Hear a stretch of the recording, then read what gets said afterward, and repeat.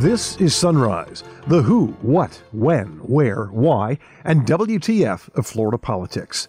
I'm Rick Flagg reporting from Tallahassee, where the governor has emerged from his post-election cocoon. The last time Ron DeSantis spoke with reporters was the day after the election, when he bragged about the smooth vote count in Florida and promised he'd have more to say in a couple of days.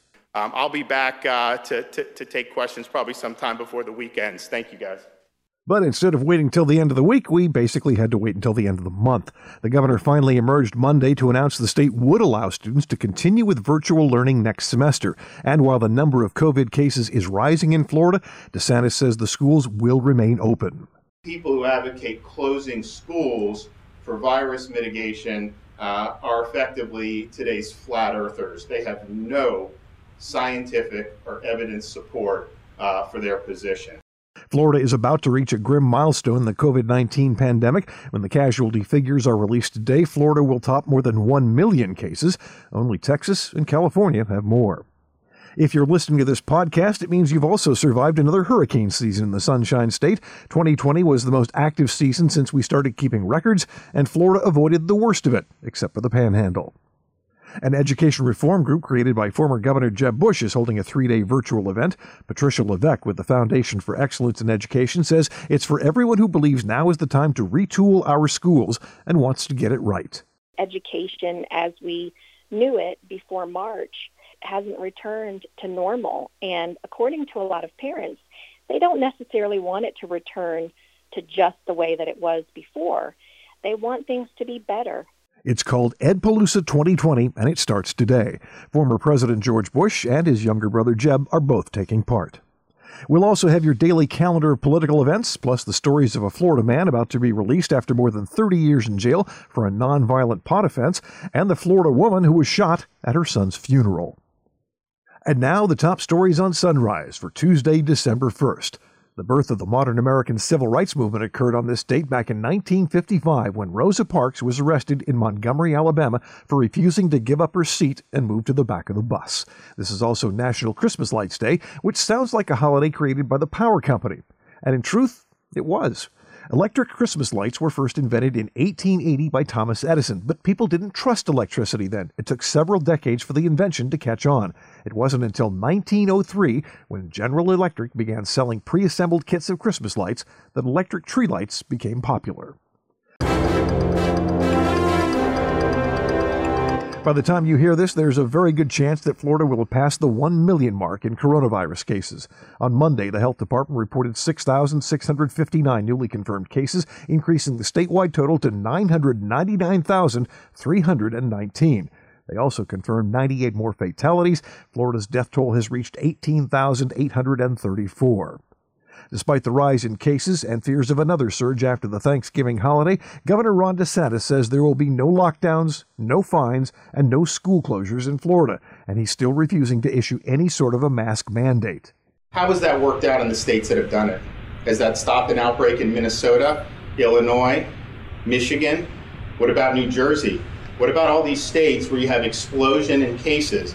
So, at some point, does the observed experience matter? I'm opposed to mandates, period. I don't think they work. People in Florida wear them when you go out. They don't have to be strung up by a bayonet to do it. Fining people is, I think, totally overboard. No lockdowns, no fines, no school closures. No one's losing their job because of a government dictate. Nobody's losing their livelihood or their business. That is totally off the table. He's no fan of remote learning, but the governor has decided he will not force virtual kids back to the classroom next semester. DeSantis says parents will still have a choice.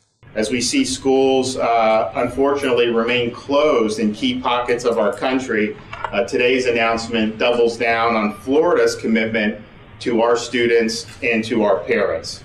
And the announcement is this: schools will remain open for in-person instruction, and we will continue to offer parents choices for the spring semester. And every parent in Florida can take that to the bank. DeSantis took a lot of heat when he ordered Florida schools to reopen back in August. There were fears they would become super spreaders. But the governor says schools have turned out to be a safe place for kids, and he believes the closings did more harm than good. Closing schools due to coronavirus is probably the biggest public health blunder in modern American history. The fallout in communities that are still chafing under school closures. We have some of the biggest school districts in our country that still do not have in-person instruction. Incidentally, of the top 10 school districts population-wise, 5 are in Florida. All 5 offer in-person instruction. But the harm from this is going to reverberate in those communities for years and years to come. And the tragedy of all this is that the evidence has been remarkably clear since the spring that closing schools offers virtually nothing in terms of virus mitigation, but imposes huge costs on our kids, on our parents, and on our society. Now, we looked over the summer as we were making the push, working with both Commissioner Corcoran as well as a lot of our superintendents. The experience, if you looked at the actual data and got away from the politics, was abundantly clear. Places like Sweden, Germany, Denmark, Switzerland, all had positive experiences by keeping kids in school. There's actually a study out of Iceland that got virtually no coverage here in the United States that was published in the New England Journal of Medicine. They did genetic sequencing of their positive PCR test samples and were able to determine which directions the infections were going. They identified 0 infections going from a kid to an adult, and that was one of the reasons why they thought it was important to have kids in school.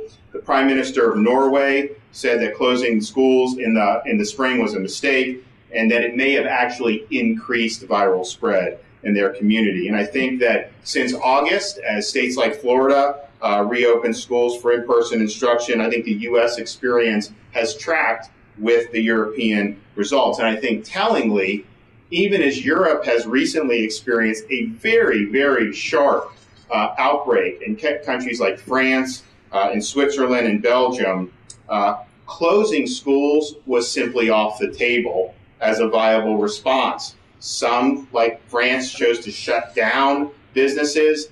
Others, like Switzerland, didn't do that.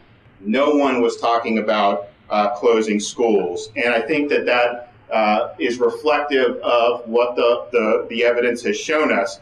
So as we stand here today, people who advocate closing schools for virus mitigation are effectively today's flat earthers. They have no scientific or evidence support for their position. The governor made this announcement at Boggy Creek Elementary School in Kissimmee, where Education Commissioner Richard Corcoran joined him in defending their decision to reopen schools back in August. Corcoran believes virtual learning is no substitute for face-to-face instruction in the classroom. Education is distinctly that thing that makes us human beings. And it is that thing that gives us dignity. And that's such a powerful concept and word. And if you're going to take that and rob that from our school children, that threshold has to be really, really high, and it has to be 100% certain. And we had none of that going back into the throes of the summer. And when the governor announced we're going to have face-to-face instruction, we're going to open schools, and there's just this litany of outcry, unscientific, non-fact driven, not even taking the time to read the research that was out there, the studies that the governor has quoted, whether it's Iceland or other ones. And now we move forward 100 days, and now the studies are coming out. Everyone's like, okay, even these national, epidemiological experts are, back 120 days ago, it's too soon to open schools, it'll cause community spread, and now they're saying open the schools, close everything else. And how can you be respected in a sense when you're making opinions that are 180 degrees different from what you said just days earlier? And so to be able to push through that and push through the rhetoric of we were leading kids into some sort of death march, and when the reality is the opposite was true. The governor's announcement is welcome news for the folks who run your local schools. They were concerned the state would reduce funding for students who learn remotely instead of actually attending school. The COVID crisis has upended our education system, which might make this the perfect time to figure out what we can do to improve it. Next up on the Sunrise interview, Patricia Levesque with the Foundation for Excellence in Education invites you to a 3-day festival of reform called EdPalooza. But first, a word from the sponsor. You're listening to the Sunrise podcast from Florida Politics, and we are much obliged. As the number of COVID-19 cases are increasing, the potential collision of COVID-19 and the flu virus could lead to a new word Floridians do not want to use, twindemic. That is why Florida Blue, the Florida Hospital Association, and the Florida Medical Association have joined forces to encourage Floridians to get their flu vaccine today. Visit floridablue.com, FHA.org, or flmedical.org to learn more and support a flu-free Florida. Welcome back to Sunrise. Our guest today is Patricia Levesque, the Chief Executive Officer of the Foundation for Excellence in Education. It was created by Jeb Bush to advance the school reforms approved while he was governor and advocate for alternatives to traditional public schools. That includes school choice, private school vouchers, and charter schools. Levesque says the foundation is hosting a 3-day virtual conference. They're calling it EdPalooza. EdPalooza is a gathering, a virtual event this year with policymakers. And policymakers, from our definition, are elected or appointed individuals, primarily at the state level, along with staff. So Department of Education staff, school district level staff as well. And it's a gathering, a nonpartisan gathering on a virtual platform to talk about education. The agenda is really pretty broad. It's all about how do we make the education system better for students. And so that means how do we ensure that all kids have access and equitable access to high quality public education. Now, whether that is through traditional public schools, through public charter schools, through virtual programs, through the new micro schools or pods that parents are forming, through all kinds of options. We want the entire system to work for kids. You also have a who's who of panelists and speakers that are part of this, including the Brothers Bush. Well, we're really excited to have in this convening President George W. Bush, who will be presenting, as well as U.S. Education Secretary, former U.S. Education Secretary under President Obama, John King. We'd love to have bipartisan panels of individuals who all believe that we need to do better by our kids. We need to have strong education systems. We need to have equitable access for kids to have high-quality teachers and high-quality schools. They're participating, as well as Dr. Condoleezza Rice and John Meacham, who are going to talk about our democracy and the importance of an educated students on civic education. We've got Governor Bush, Jeb Bush, who's also going to be talking with some panelists on the importance of broadband, not only in education, but certainly as it applies to education. We really need to ensure that adults, teachers, and students have access to devices and broadband so they can have high-quality education. And then we've got some great speakers like Andrea Schleicher, who works for the OECD and administers the PISA, the International PISA test. Irshad Manji, who's written a book called Don't Label Me and has started the Moral Courage Project, as well as Amanda Ripley, who has written this book called Unthinkable, Who Survives in a Disaster and Why. So we've got a great lineup of speakers. We have more than 100 policy sessions. We're actually partnering this year with about 50 other organizations to really talk at a deep level about all things impacting our kids and education. I guess I'm wondering, in the age of COVID, where everything we know about education has been disrupted, is this, a weird time to be doing this sort of look ahead, or is this actually the perfect time because everything is sort of in chaos and in flux right now? Right. Well, we certainly think it's the perfect time to have these conversations. States are still struggling, right? School districts and families are still struggling. Education, as we knew it before March, hasn't returned to normal. And according to a lot of parents, they don't necessarily want it to return to just the way that it was before. They want things to be better. And so what a great opportunity to convene policymakers and elected officials and researchers and education advocates from all across the country to talk about what they're doing in their states. What are the things that they're able to put in place that are making the system better? We think it's a great thing to share ideas and for states to learn from each other so they can make the system better. Is there anything in particular that states are doing that have worked that you've seen nationwide?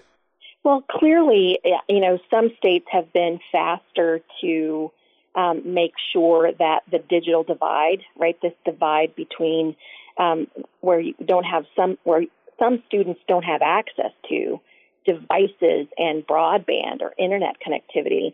When, back in March, all 50 states shut down in-person schooling, right? So there have been several states that have made it a priority to make sure devices and connectivity have been provided with funds that were made available through the federal CARES Act. But I think a lot more that have been paying attention to where do we go from here, right?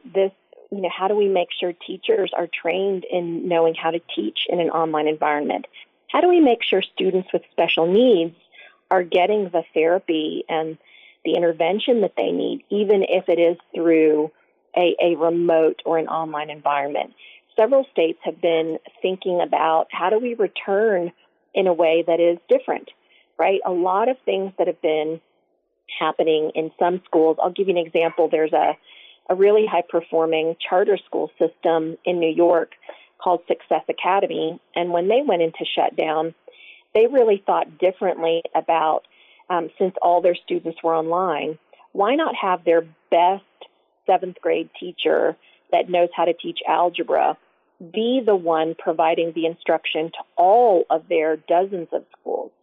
And then all the other seventh grade teachers who would have normally taught algebra become more of those, deeper intervention, helping the kids that are still struggling. They really created a different education model through this online disruption, or this disruption that caused everyone to go online. And so there are stories and there are lessons from different school districts across the country that can be applied so that we think differently, right, when we do start returning in other places more in person. EdPalooza begins today, continues through Thursday. More than 100 different sessions will be offered over the 3-day virtual event. The 2020 Atlantic hurricane season ended last night. It goes down in history as the most active one on record. There were 30 named storms, so many they ran out of names on the official list and started using Greek letters to name them. Florida got lucky for the most part. Only 4 of those storms even affected the state, and only one of them actually made landfall here. Now, the most damage was done by Sally, which brought massive storm surge and flooding to Pensacola and northwest Florida. The storm claimed 3 lives in the Panhandle and resulted in as much as $100 million worth of agricultural losses. Later this week, we'll be talking to the head of the State Emergency Management Office to find out what, if anything, we learned from the 2020 season. A proposal that would allow people with concealed weapons permits to carry guns on Florida college and university campuses has been filed for the 2021 legislative session. The sponsor is Republican Representative Anthony Sabatini. The campus carry bill has been filed many times over the years, but has faced opposition from university officials. Now, on the opposite end of the gun spectrum, Democratic Representative Dan Daly has filed Jamie's Law for the upcoming session. It would require a background check to purchase bullets. Under Florida law, anyone who is prohibited from possessing a firearm is also prohibited from purchasing ammunition, but retailers are not required to run a background check for ammo, and Daly wants to close that loophole. The bill is named in honor of 14-year-old Jamie Gutenberg, one of the victims of the massacre at Marjory Stoneman Douglas High School.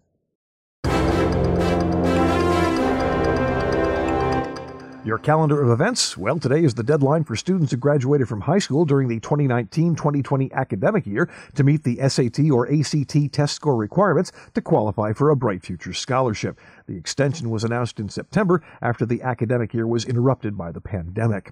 The Elections Commission meets at 8:30. At 9, the Revenue Estimating Conference will analyze issues related to slot machines and Indian gaming. The Public Service Commission meets at 9:30 to take up a series of issues, including an FP&L proposal that would lead to more vehicle charging stations. Trustees at Florida Southwestern State College meet at 3 in Punta Gorda, and the Florida Department of Transportation holds a public hearing at 5:30 in Bartow on the design of a stretch of the Central Polk Parkway. A Florida woman was shot by an unknown gunman at a burial service for her son, who was shot by a deputy last month in Brevard County. The pastor had just finished prayers, and mourners were placing flowers on the casket of 18-year-old Sincere Pierce when the gunman fired, hitting his mom. And finally today, a Florida man who has spent 31 years in prison for a marijuana crime could be freed by the end of the week. Richard DeLisi has been locked up since 1989. He's America's longest-serving, nonviolent cannabis prisoner. He was sentenced to 90 years after being convicted of racketeering, trafficking, and conspiracy after agreeing to help smuggle more than 100 pounds of Colombian pot into Florida. DeLisi is now 71 years old and could be released from South Bay Correctional Facility as early as December 4th. That's it for this episode of Sunrise. I'm Rick Flagg in Tallahassee, inviting you to join us again tomorrow as we plumb the depths of Florida politics.